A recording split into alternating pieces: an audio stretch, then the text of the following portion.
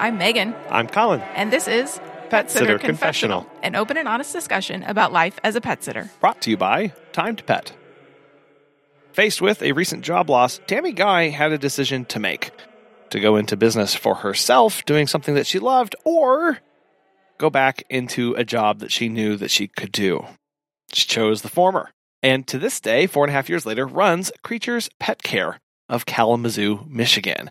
And today she joins us to share that journey of what that 4.5 years has looked like, how her background in biology and working at zoos has impacted how she reads and understands animal behavior, and what she has in store moving forward.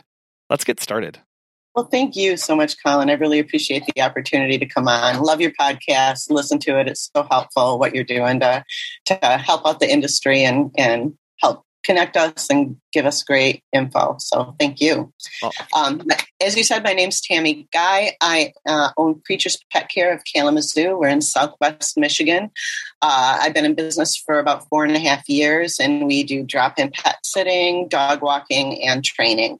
And I have 3 fantastic pet care specialists on the team. So that's just been the best. They're invaluable. I'm so grateful. Well, so you're 4.5 years into this. What happened 4.5 years ago that started you on this journey? Yeah. I've done so many different things in my life. I have a broad range of experience. I used to work at a marketing firm. I used to be a farmer rep. Then I taught college for many, many years, taught college biology. And then I worked in a cell biology lab, and I really liked that job, but we got acquired and then they shut down our location. So I was like, okay, a year after I started that job, I'm like, okay, what do I do now? And I thought it really was time to, really do what I want. I didn't want to work for somebody else. I wanted to work for myself. I'm a hard worker and I really like projects. So I thought this is a good fit with my background. It's time to give that a try. And so I was solo for about 2.5 years, and I should have been solo for much less time than that. It was pretty crazy doing solo. I know you guys just hired recently. Yeah. I heard your podcast on that. It makes such a difference. It's so great to have good team members to take some of the pressure off, when you're solo, and to have backup. I was wondered, if I get sick, what then? I can't get sick. No, it really does take a lot of stress and fear off of ourselves, right? I always see 2 responses of when people hire is, man, this is really scary. And then very shortly after, there's I should have done this from day one. But you're right. But you're right. Having that backup, just from a peace of mind perspective, is so impactful to the business owner and to the clients that you're serving. Because basically you can say, regardless of what happens, somebody will be here. Our company can now provide care regardless of what happens to one person or the other person. And that's just a total game changer from peace of mind, from clients' perspective, and for time off, right? For us as the business owners. Yeah, absolutely. So you can work more on business development and, client relationships, and it just provides you more time to kind of steer your business rather than being in the trenches all the time. Yeah, it's really hard to do both of those at the same time. I didn't quite understand that until very recently I'm trying to be creative, I'm trying to be the guiding here, we're trying to plan, while also, like you said, you're in the trenches, you're dealing with all the minutia, all the stress of that. And now I can separate that out. And I've said it before, but the first time I was able to publish a blog to our website that I didn't write, I was like, whoa, what just happened here? Yeah. Right? Because I was got content that I didn't have to knock out completely. That's awesome. It really does change. It really does change. It changes your relationship with your business too, right? It just how you approach it, how you think, and how you plan. Talk about your background. I'm interested. You spend a lot of time in biology and in the sciences and teaching. So, we have that in common. That's Megan's and my background as well. So, wow. Yeah, I love that. So, what about your background do you feel like helped set you up for the business that you're currently running? So many things were helpful. The educational background and really the focus on animal behavior, that's always been my interest. So it's something that, I was always interested in with my own pets. And just in general, and always educating myself as much as possible about animal behavior and pet behavior. Having that educational background. When I was in college, I was a zookeeper for 3 summers, and that was tons of fun. And that taught me a lot. It's like a little more exotic window into, what pet care is about. You're prepping food and making sure that the animals are getting, the meals that they need, and avoiding tummy troubles. You're cleaning up poop. I mean, the zookeeper's job is a lot of the same thing. It's just with bigger, more exotic animals. And it's funny. One of the things I definitely took away from zookeeping was you have your keys clipped to your belt always. Mm-hmm. Keys never get set down, ever, until you are home at the end of the day. The keys are attached to you, and that's helped avoid a lot of potential problems for my business. Keys are always there. It sounds like a silly, kind of minutia thing, but it's a big problem if, people are trusting their homes and their home security as well as their pets to you. So keys are a big deal. No, it really is. So you is one of your formal titles exotic poop scooper? I don't scoop so much exotic stuff anymore, but sure. Yeah, I mean, that's a lot of what animal care is about, and really the enrichment piece is huge. I mean, in the zoo environment, a long time ago, zoos used to be just curiosities, and animals were not in any kind of enriched environment. They were just on display, but zoos have changed a lot. Now they have captive breeding programs, and they're being really careful about which animals they match up. They're doing a lot of enrichment things because animals need things to do in the wild, or even when we look at our dogs. A lot of dog breeds were bred to be working breeds. And then when they become pets and they don't have that job, they have a lot of time on their hands. And bored dogs, one, it's not nice to be bored, and they tend to get in trouble if you don't give them something to do that is more of a positive thing that works more, with, having the animal in your family. They get into trouble. So I'm always trying to do things with the clients' pets. That's the approach of all my staff. What can we do to, and exercise is a basic, dog walking, training. Those are great activities for animals, but having food puzzles or treat dispensing toys. I mean, animals spend a lot of time foraging and looking for food in the wild. So, when you just set their bowl down and you're like, there you go. There's no foraging. It'll take you 3 seconds to eat. Then what do? Take a nap. So I do a lot of feeding and treat dispensing toys and frozen Kongs, and, just giving animals a job, something fun to do. I think that's really important. And what I like about that is what you're doing is we all come from outside the industry and come into pet care as far as dog walking and pet sitting. There's no undergrad course that you can take. There's no post-bac in advanced dog walking that we can achieve. So we have to look at our past experiences and kind of go, oh, this has prepared me for this one thing. And I have this and I have this. And you mentioned meal prep. One of my favorite experiences that I had was I was an aquarist for Bass Pro, their flagship store in Springfield. So we got to dive the tanks and do all this stuff. And meal prep was always my favorite part because it was very exact. It was following that day's regime, and it was then, dispensing it out. And looking back now, it's like, wow, like the attention to detail, the thoroughness, the putting everything together. I really enjoyed that, and I get to do that all the time now. And it's so it's kind of neat to pull from these skills from the past and apply it kind of in a slightly different way. And we all get to do that, whether that's, and we all, from our experiences, like you said, like the keys attached. It's a weird thing, but it's also extremely applicable to going in and out of people's homes. Absolutely. Yeah. Absolutely. And what you mentioned with that attention to deal with meal prep, with some pets, their meals aren't that complicated, but we run into, pets that have medication needs, and those are very specific needs. So attention to detail, as you mentioned, I mean, that was an important part of zookeeping, and that's just something that's a big thing for me. It's really important in pet sitting and dog walking and training. You got to have attention to detail. You got to be tuned in, and you got to be paying attention to what you're doing in order to provide the best service. We love our clients. I love doing this, and we always want to provide the best care for the pets and the best experience for the clients, and attention to detail and doing all those things, the feeding correctly, dispensing medication, and just looking at detailed things like, is the animal eliminating properly? Is that litter box, there hasn't been, any poop in it for 2 days.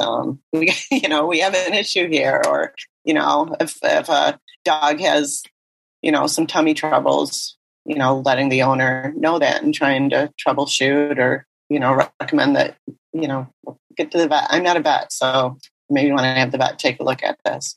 Yeah. Well, in those times, they're always stressful to try and communicate to clients, right? Of like, oh, nobody wants to tell their client that their cat's not eliminating in the box. And no one wants to tell their client that the dog is now throwing up in the yard. But that's part of our responsibility. So how do you help yourself and your staff get over that fear of not wanting to communicate bad news?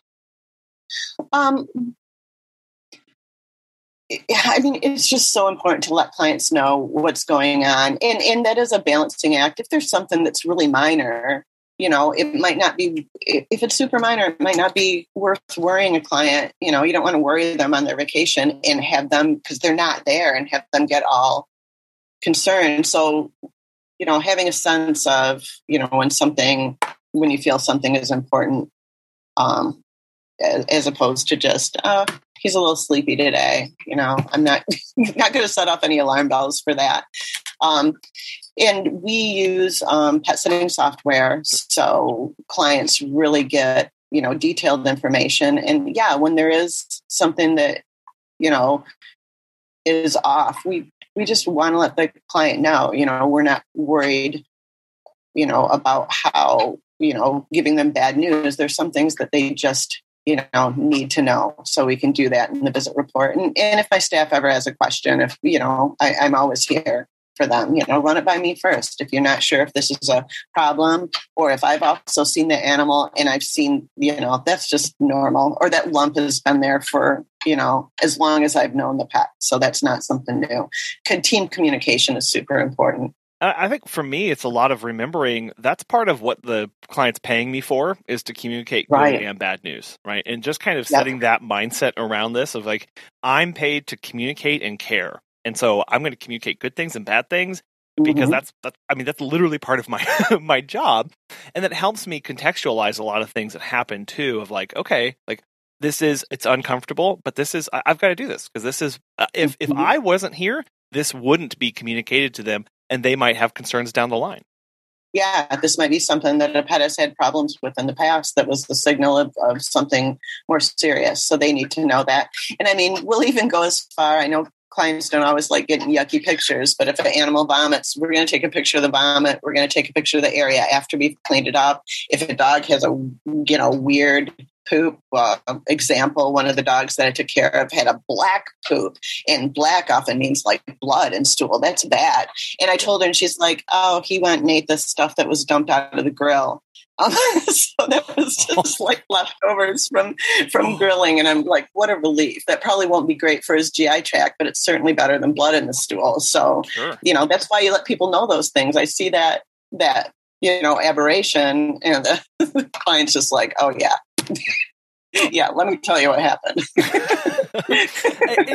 You're right, and it's there's those moments where the majority of times the client's going to go, "Oh yeah, this thing happened." I can't. The number of times we go over and a dog is throwing up, and there's a sock comes out, and they're like, "Oh, I wonder where that went from the other day." And you're like, "That would have been nice to know before I came over that you were missing a sock." But blockages are serious. It is. It can be really serious, but it's a reminder that the pet and the client's relationship, that it's just normal to them, right? They don't think twice about these weird things that happen. And so part of our job is to also kind of put some of these pieces of the puzzle together, and to understand that, this is all new to me. It might not be new to them, but I don't know that until I let them know about it.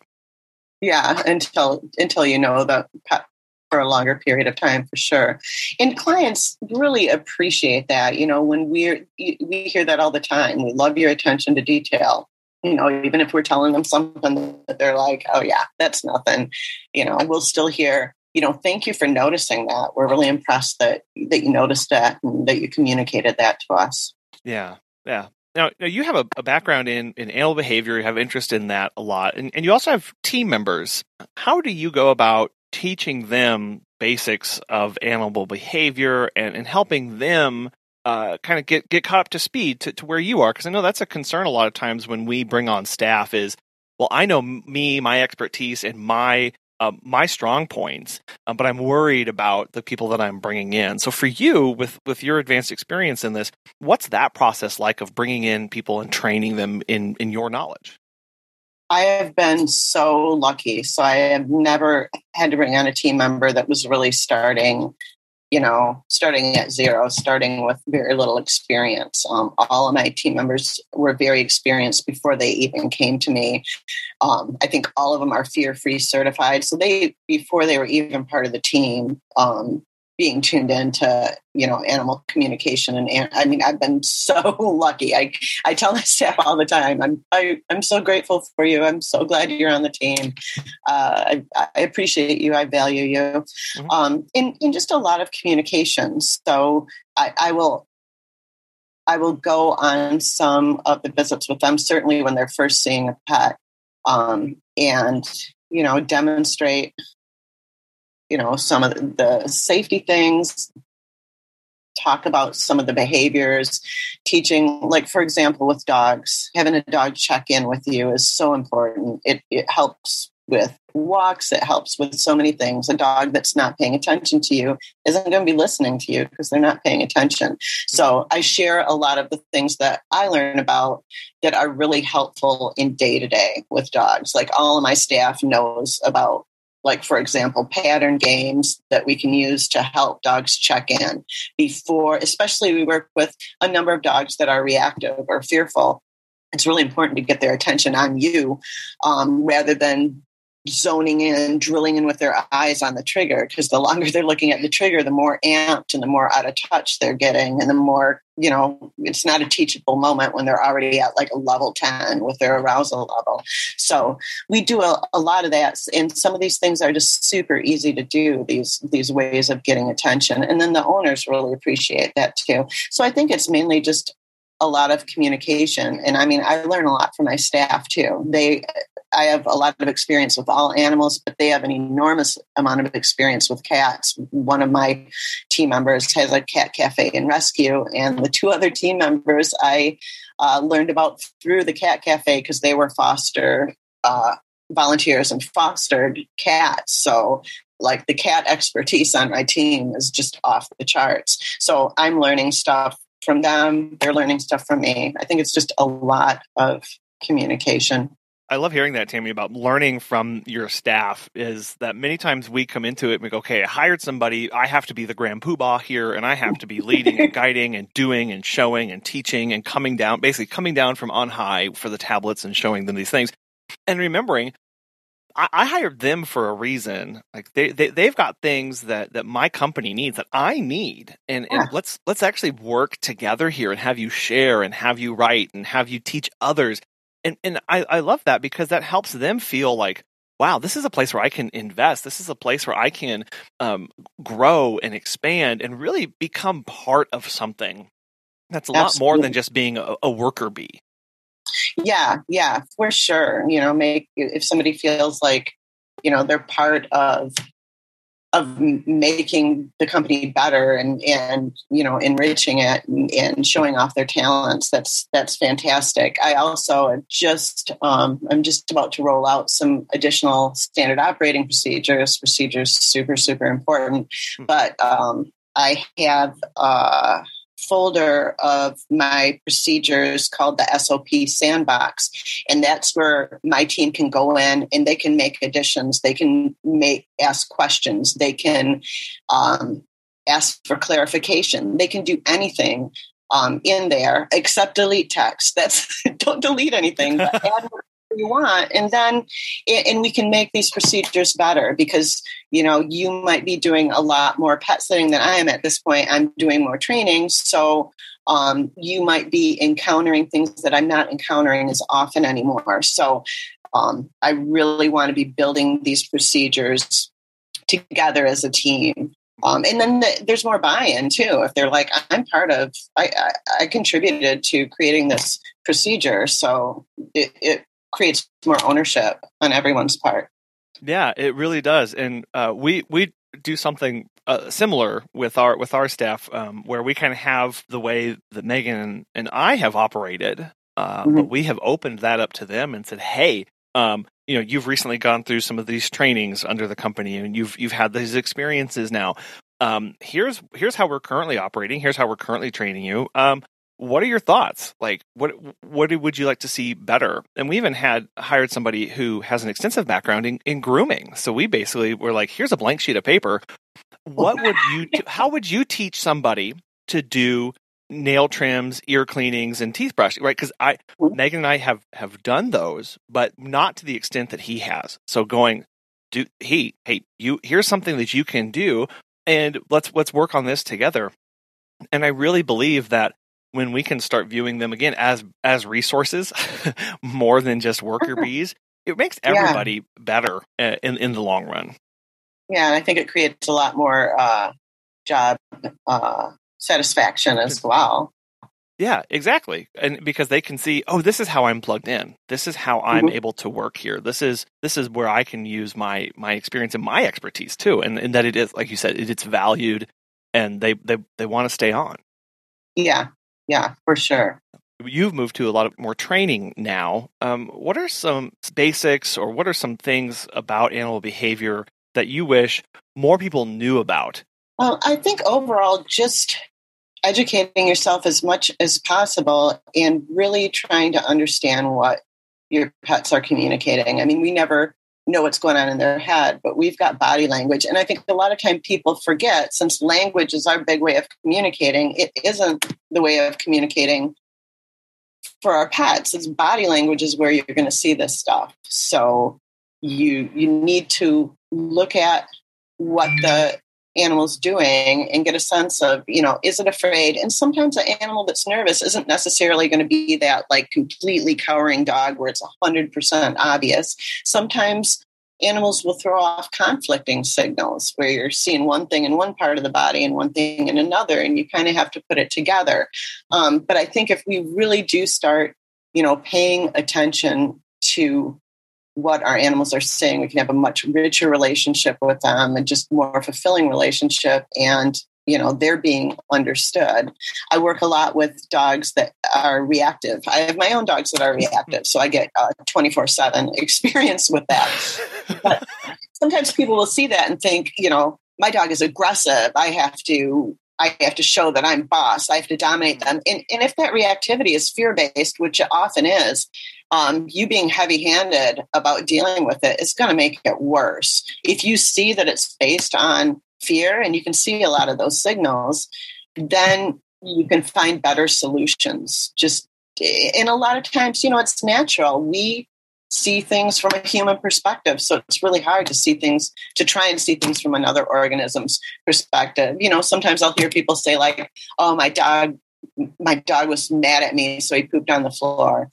Probably not. I mean, he pooped on the floor, but it might be because he had to poop. It might be because it's 6 degrees out and he's not dumb. He's like, I can poop indoors where it's warm, or I can go outside where it's 6 degrees. That's an easy peasy choice. Yeah. So I think sometimes if we attribute some of these things like, my dog is vengeful or my dog is spiteful, we're just not having that level of communication that we could, and our relationship could be so much richer. And there's just lots of books out there. So the way to do it is to educate yourself. There's courses, there's books, there's podcasts. There's so many resources out there these days. You touched on a good point there, reactive versus aggressive. And it reminded me about the importance of language and the terms that we use. Because a lot of times clients are confused and they're not using the right thing, right? And so they're trying to communicate something to us. So we're preparing for one scenario, but then when we get there, we go, oh, this is a reactive dog. And it's this very interesting because just yesterday we did a meet and greet with a lady who said her dog was aggressive in the kennel. And it's because she had a bad instance where somebody came over to the kennel one time and reached in and pulled the dog out of the kennel, and the dog bit this person. And so they said, oh, she's an aggressive dog. And it was like, no, this is a reactive dog who was scared and was trying to communicate something to you. And so I was like, what we'll do is we will not reach in and grab the dog, not because she's aggressive, but because we don't want her to be afraid. Right. Reactive to this. And helping people understand and use the right terms is going to help set them up to be a better pet parent. Yeah. And again, that gets back to looking at the body language and seeing, before you shouldn't be reaching in and pulling a dog out of crate. Yeah, anyways, no. But, you can see the body language of that dog, and you can respond differently. You can open the door. If that dog's fearful, you can open the door and back away, give the dog some space to come out. If you have a dog that's nervous, around a new person, the new person can toss some treats and then just sit down and ignore the dog. Don't be bending over the dog going, "Hi, puppy," and patting it on the head. The dog's going to be like, "Oh." Yeah. So, just learning those things. What's more appropriate behavior with dogs? Again, we see a lot of nervous, fearful dogs. There's just a lot of it. There's a lot of dogs on anti-anxiety meds, and you really got to be aware of as best you can about where those behaviors are coming from. And if they're fear-based, again, taking a heavy-handed approach, this is not the way to do it. No. And it really does give clients a lot of hope. I've seen it so many times, right? Because they're sitting there, they think they have an aggressive dog, they think they've got this awful dog, and and it's not going to love anybody, and blah, blah. And we can come in, we're acting totally different than anybody who's interacted with that dog before, and it's a game changer, right? And the client starts going, oh, you mean they start putting it together and go, if I do this, if I back up, if I give them space, they'll do the will approach. And that's part of this education process that we get to be a part of going, hey, you might not have experienced this, but this is how we're going to operate in this scenario. And talking through that process, as you said, communication is so key. Sometimes telling them what we're doing, why we're doing it, as we're doing it, you just see their look on their face go, oh, wow, this is amazing. Yeah, and when they start doing things that they find work, they get more confident and they get happier and they just feel more, I can do this, especially when you maybe adopt a rescue dog that can be a little challenging, has had perhaps a traumatic background, and maybe people are telling you, oh, you shouldn't have adopted that dog. That's a bad dog. Maybe the dog's not a compatible pick for the person, and that's always a possibility. But, let's try some things first and see. It might be something that's a simple fix. It might be something that's a more involved fix. But just having that information. Have you heard of Time to Pet? Doug from Bad to the Bone Pet Care has this to say. Time to Pet has made managing my team and clients so much easier. Our clients love the easy-to-use app and scheduling features, and our sitters love being able to have all of their information organized and easily accessible. My favorite feature is the instant messaging. By keeping conversations on Time to Pet, we are able to monitor our team and ensure nothing ever falls through the cracks. If you are looking for new pet sitting software, give Time to Pet a try. Listeners of our show can save 50% off your first 3 months by visiting timetopet.com/confessional. As we go through that process of equipping the pet parents, you're right. We do have to remember that a lot of it starts with making sure that we're taken care of first, right? And that we're okay, so that we can do these things. We can be teaching. We can be equipping. Because if we're not taking care of ourselves, we're gonna miss a lot of these signs and signals along the way too. Yeah, and back to what you said and the fact that you guys have recently hired. I mean, before I hired, spring break was just insane. I would easily have like 15, stops in a day, and it'd be like from before the sun came up until after the sun went down in spring, and you just can't sustain that. You can't take care of yourself. So it's nice to have a team where we can kind of, when something does come up, we can help each other out and cover those appointments. Yeah. I know one of the things that Creatures Pet Care strives to do is to help pets live better with their owners through the services that you provide. How do you see that working out in how you operate? Well, part of it is just the basic services.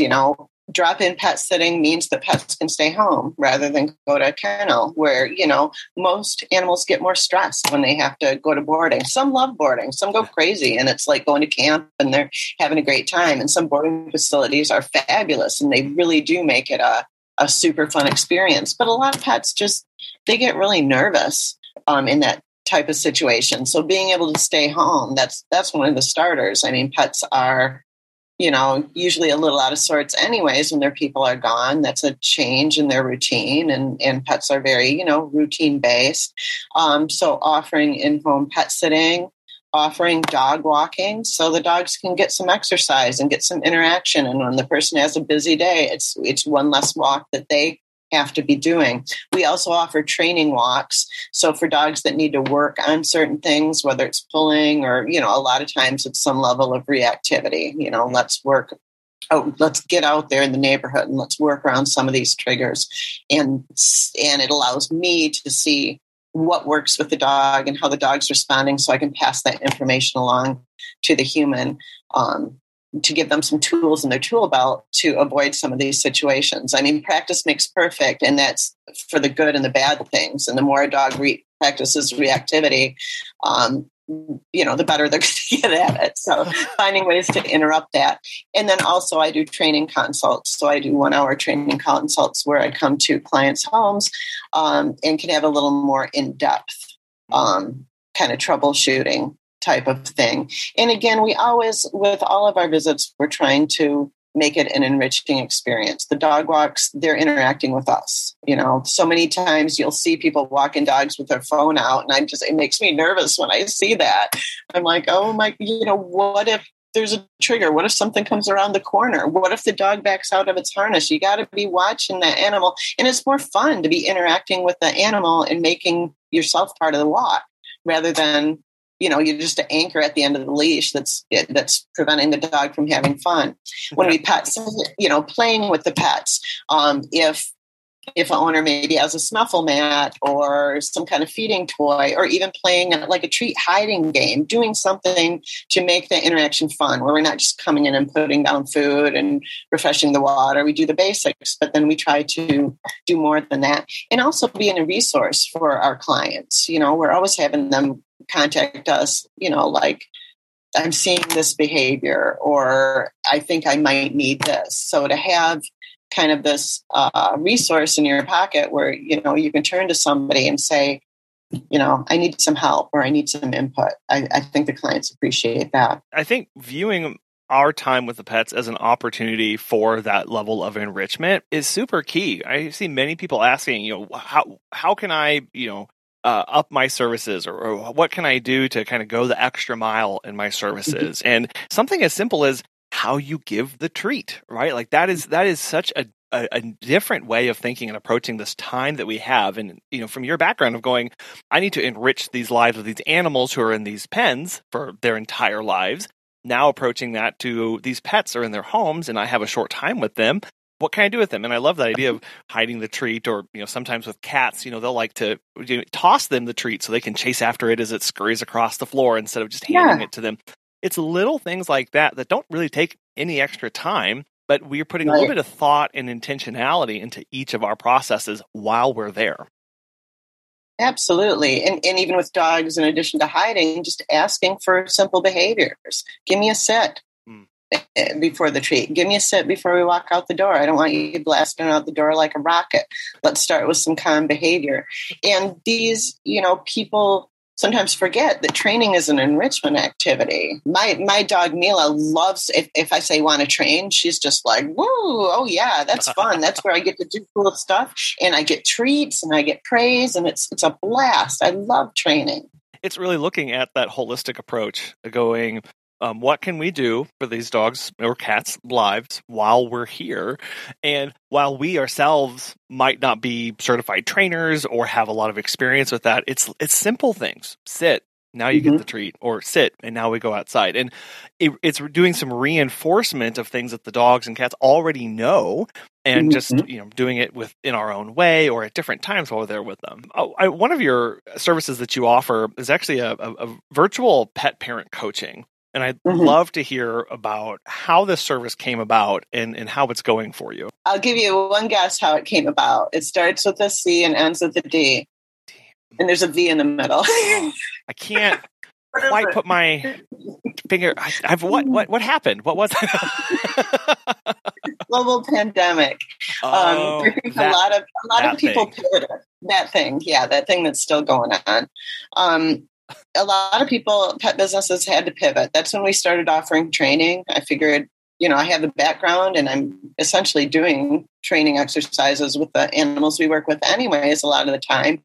So, and a lot of people were getting pandemic puppies and a lot of people were home with their animals more and noticed some of these behaviors that they're like, oh, wow, this is a problem. If I'm gone 9 to 5, I don't see that as much, but if I'm home with my dog all the time. So just basic training, that was a new offering right around the time COVID popped up or shortly after. And then the virtual was just a way to offer that kind of service to people that didn't live, in the area. And secondly, to people who are at home, who aren't comfortable, letting people into their home yet at these different points during the pandemic. So just trying to make that service available to as many people as possible. Yeah. How is that going for you? Because I know many people were concerned about how they would be able to interact and observe and work with people because we're so used to being in the room with them while you're doing that.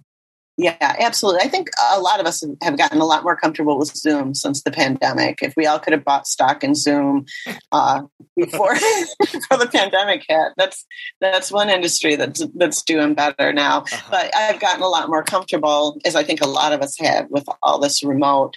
And there are still definitely ways that you can connect. I can move back and make sure my camera's adjusted, and I can show certain activities with my own dogs demonstrating. I can send people links to, the wonderful world of YouTube. There's good, bad, and ugly out there, but there are some really good resources. So just sharing video resources out there. So it's kind of a little bit of everything. I start all my consults by sending a really short form so that I can prepare. Like, what are your top 3 things? Because we can't talk about 50 things.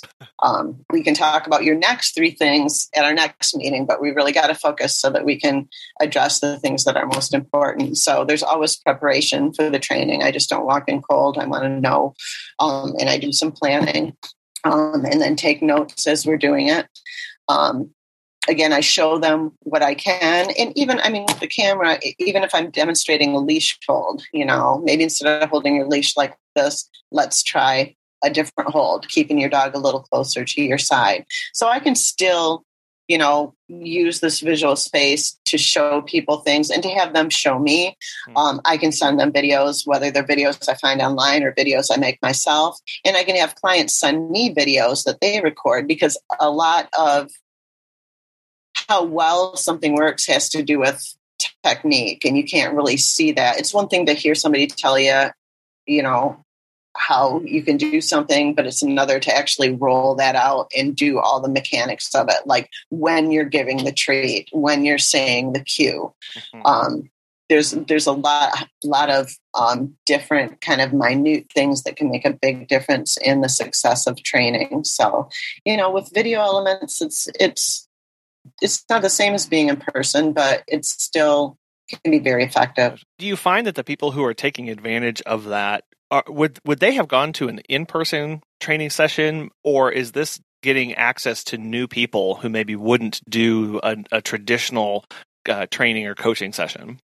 I think both. I don't offer group classes, but I really highly recommend them for dogs that are cool with that. And we've got great trainers, a great community of trainers in the area and places that offer group classes. So, part of what I recommend is not always just, just come to me. Don't talk to anyone else. Find what works for you. Find what works for your dog. And groups, I don't know for group classes, but group classes can be super helpful. So, I encourage people to try all different things. So some people are new pet owners that maybe are reaching out for the first time, but a lot of people have had some kind of training, whether it's been a self-education type of thing, online, or whether they've attended group classes, or whether they've had a trainer come into their home and work with them. And maybe they worked with a trainer whose style and approach just didn't feel right for them. And so they're looking for that fit. I mean, there's a lot of different schools of thought about dog training. And so you might meet with somebody and it just doesn't feel right. It's the same with picking a veterinarian. You might go to a veterinarian clinic and just I don't feel the chemistry here. I don't feel the love. And you go somewhere else and they're fabulous. So it's nice to, sometimes bring a different perspective to people that might be a better fit for their relationship with their dog and how their dog learns. Yeah, well, I really see the virtual aspect there for coaching or training, and that aspect is it opening up a little bit more, making it a little more accessible for people and flexibility in their schedule. And especially, I'm sure, for people with a reactive dog, they may be nervous about taking their dog somewhere or somebody coming to them. So kind of as a low barrier entry point for people to go, I don't know where to start. I can schedule this around my day. And now I can kind of get access to all these additional resources and information and kind of grow from there. Yeah. Yeah, I just like offering people a lot of different options so they can find what fits best for them. I do love going in person when I'm able to, because I can just see a lot more about how the family's interacting with the dog. I can see the dog's environment to see if there might be some little tweaks in how things are set up that can help. So it is really helpful being in person, but you can do a lot with a virtual environment as well.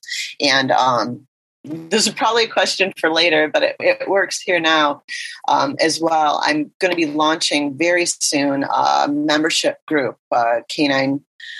Creatures Canine Connection membership group, where it's a private group, a nice, safe space where we'll have a private Facebook group and we'll do some Zoom master classes where people can just kind of have access to me like they would have access to social media. We can learn from each other in a safe environment. So I'm super excited about that. So rather than it just being like a dedicated consult time one-on-one, there's really something about community and people learning from each other, or maybe some person in the group has a question that maybe they're afraid to ask, but they ask it. And then there's a bunch of other people that are like, thank you for asking that. I was a little too shy. And when you look at the groups out there, in social media, say Facebook groups for dog training, there's some really well moderated, fantastic groups. There are also some groups that don't have much moderation, and you get a lot of negativity. People can be afraid to put something out there because there might be 10 people that jump on them and say, that's abuse, or that's not how you do it, or that's the stupidest thing I ever heard. And my group is going to be a safe space. No dumb questions. We're not going to be judgy. We're going to be open. We're going to be kind to each other. And I think that's something really important to have, because people can feel nervous about, how they're training their dog and if they're doing the right thing. So I want to create a safe space for people. Yeah, I think that is really important too. I know in my past when I would tutor somebody, a one-on-one tutor session is really great to address their specific needs. But you really find that when you get even a small group of people together, you can make so many more leaps and bounds, and people making connections, and they start working together and they become resources and connected. And part of that is really just helping them feel like they're not alone in their problems, in their struggles. Because pet parents, they love their pets. They may feel ashamed to talk about their reactive dog. They may feel ashamed about that one time it bit the neighbor kid because it did something, or they don't know how to recover from these things. And to have that safe space to be able to come in and go, hey, this happened to me, and have 3 or 4 people raise their hands and go, yeah, happened to me too. Yeah, been there. Yeah, been there, done that. It really changes that dynamic for people. Yeah, they feel seen, and it doesn't feel like such a overwhelming thing where they're isolated. So I'm super excited to launch that soon.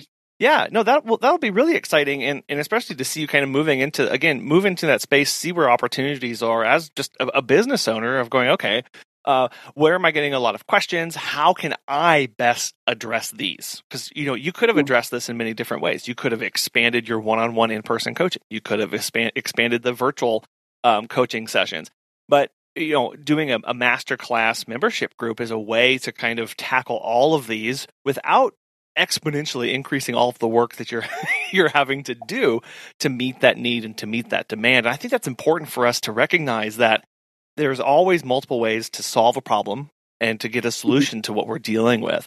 But we really do need to think through all the pros and the cons to that, so that we don't end up making our lives more hectic in the end.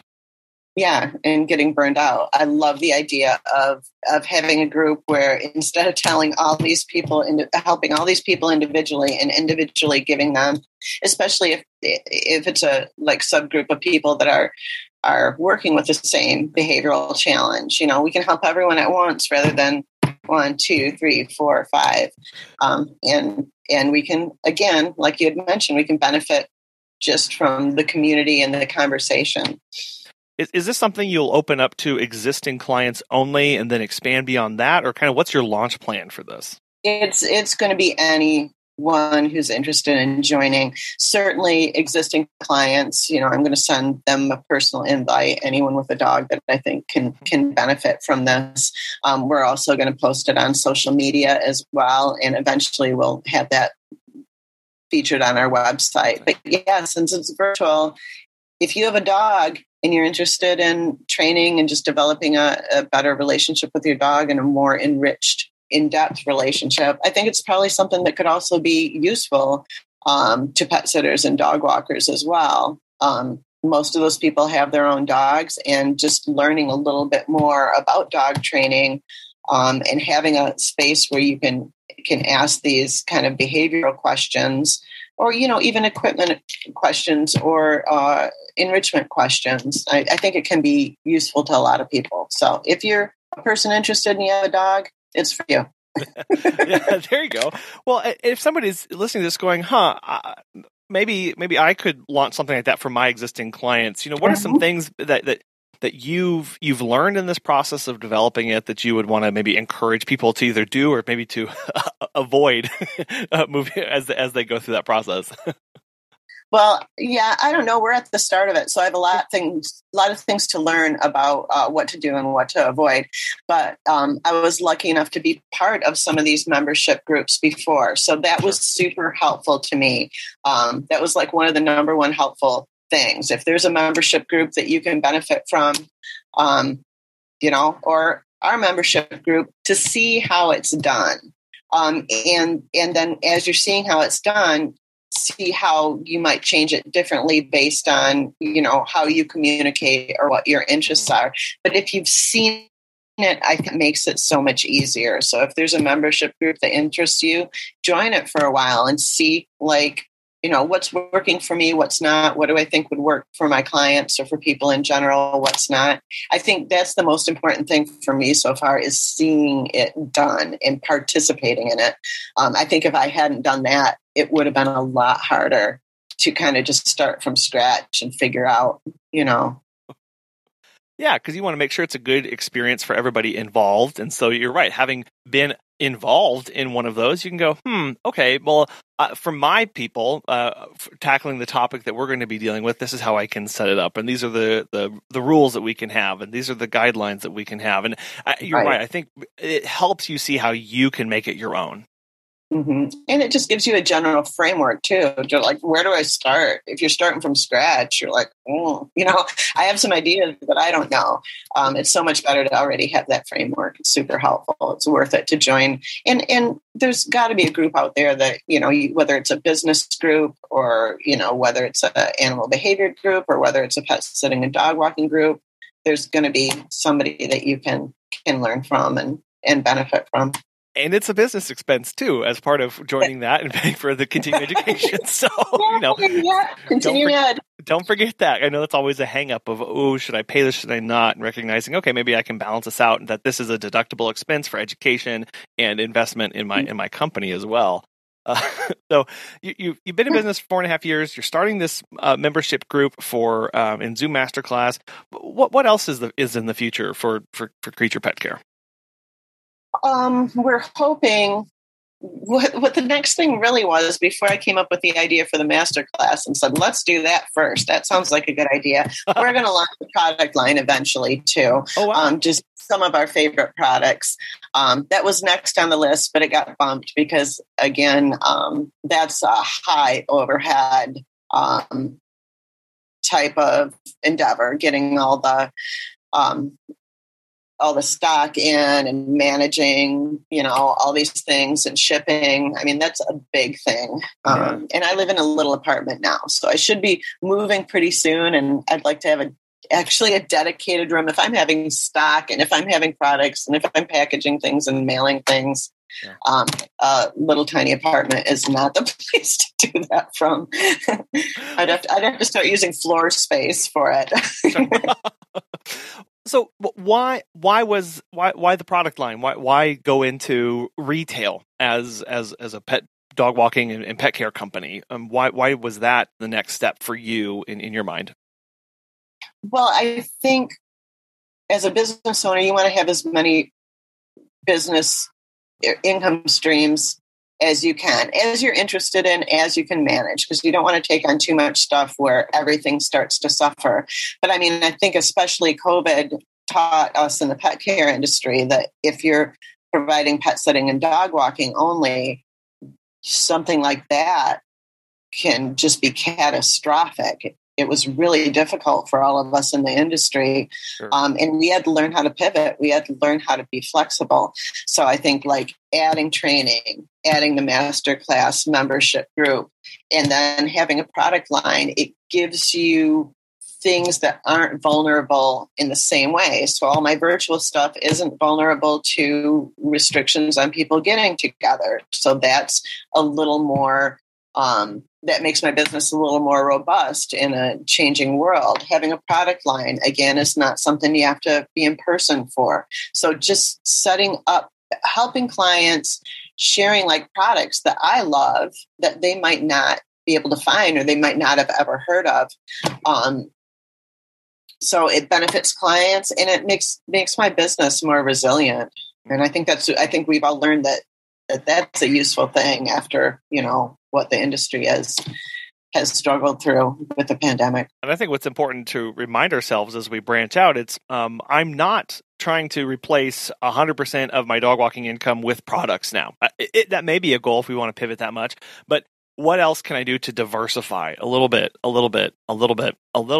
so that I can shift and move my focus as I need to and as demand dictates? Because you may have a nice mixture right now, and in 5 years you could be 90% retail and just a little bit of training. Who knows until we actually start implementing these things. Yeah, absolutely. And it's just fun to be able to bring products that you find helpful. That's one of the reasons I want to do that. We use a little rubber thing that fits on your belt or your dog walk belt that holds full poop bags. Mm-hmm. Like you can hook it through, and maybe a lot of listeners use that, but I had never come across it. And of course, one of my employees, what we were talking about learning from each other, she found us, and I'm like, that's it. It costs like $2. It's not even like an expensive thing. Yeah. Like, oh my gosh, I don't have to carry a poop bag around for the walk. I can just hook it to me and then forget it's on me and drive away and wonder why my car smells bad. That's happened many times. But what is that smell? Oh, it's the poop bag that's still attached to my belt. But it frees up my hands, and I want to have my hands as free as possible. If I've got treats in one hand, if I got a leash in the other, I don't have another hand to be holding a poop bag. So when I find even these little things that I like get excited about, it'll be fun to have those kind of things in a store where I can, share things that I've found super helpful with my clients. Yeah, well, that centers you back into being a resource and providing tools. And it's tools. It's literally like we use knowledge as tools through training, and then we have literal objects, like poop bag holders that we can now equip our staff and our clients with to help make their lives as a pet parent easier and help make sure that they're setting themselves up for success for their pets. And it all starts tying in together. Absolutely. I agree. Tammy, I have thoroughly enjoyed our conversation today. I can't tell you how much I've appreciated learning from you and in your encouragement to us to work on enrichment and look at those little things, and then to be equipping our clients with more things as well. But I know you're very busy. You have a lot going on, and there's a lot that we didn't get touched on. So, how can people get in touch with you, follow along with Creatures Pet Care, and start picking your brain on things? Absolutely. Easy to do. Our website is creaturespetcare.com, creatures with an S. So it's just our business name. Nothing confusing. You can go, we have a contact page there. So you can always, that's the easy way. You don't have to remember as much. You can also email me. My name is spelled weird. It's Tami. That's it, Tami, and that's at creaturespetcare.com. So you can certainly reach out to me. We're also on social media at Creatures Pet Care. That's our handle both on Facebook and on Instagram. So there's lots of ways to find us, and I certainly welcome people, reaching out with questions, or if anyone's interested in the membership group and wants to find out more about that, we're kind of creating our list to send our invites to. So shoot us an email or a message if you want to be on that list. I really appreciate it, especially on your busy day and everything that you've shared. So it means an awful lot, and I'm so appreciative of it. I'm very appreciative of you as well. Thanks so much for having me on, because I know you've got a busy life too. You got a lot going on, and it was truly a pleasure talking to you and finally meeting you. I've listened to the podcast for a long time, and just kind of run into each other in these different groups online as well. So it's nice to finally meet you. How do you equip your clients? What kind of resources do you give to them so that they can become and be better pet parents? It's all about centering ourselves at the center of that hub of pet care, of that pet care world of the client. So when they have a question about a groomer or a vet or a trainer or a product or whatever that is, they can come to you. And now you might not be able to provide that service, but you can give them literature. You can point them in the right direction. You can have that discussion with them so that they become better and more equipped. And what does this do? Why is this so important to us in our business? Not only does it help us become better, because we have to constantly be learning and reading and reaching out and finding these resources, but secondly, it puts us as an authority figure in that person's life. And when it comes time for them to refer, or when someone in their circle has a question, they know who to point to. They know that we can step in and provide guidance. And that is powerful to our clients. That kind of relationship. You can't pay for that kind of relationship. So I encourage you to start equipping your clients well. Make sure that they are the best pet parents possible, and that they look to you for those kind of resources. We want to thank our sponsor, Time to Pet, today, and we really want to thank you so much for listening. We'll be back again soon.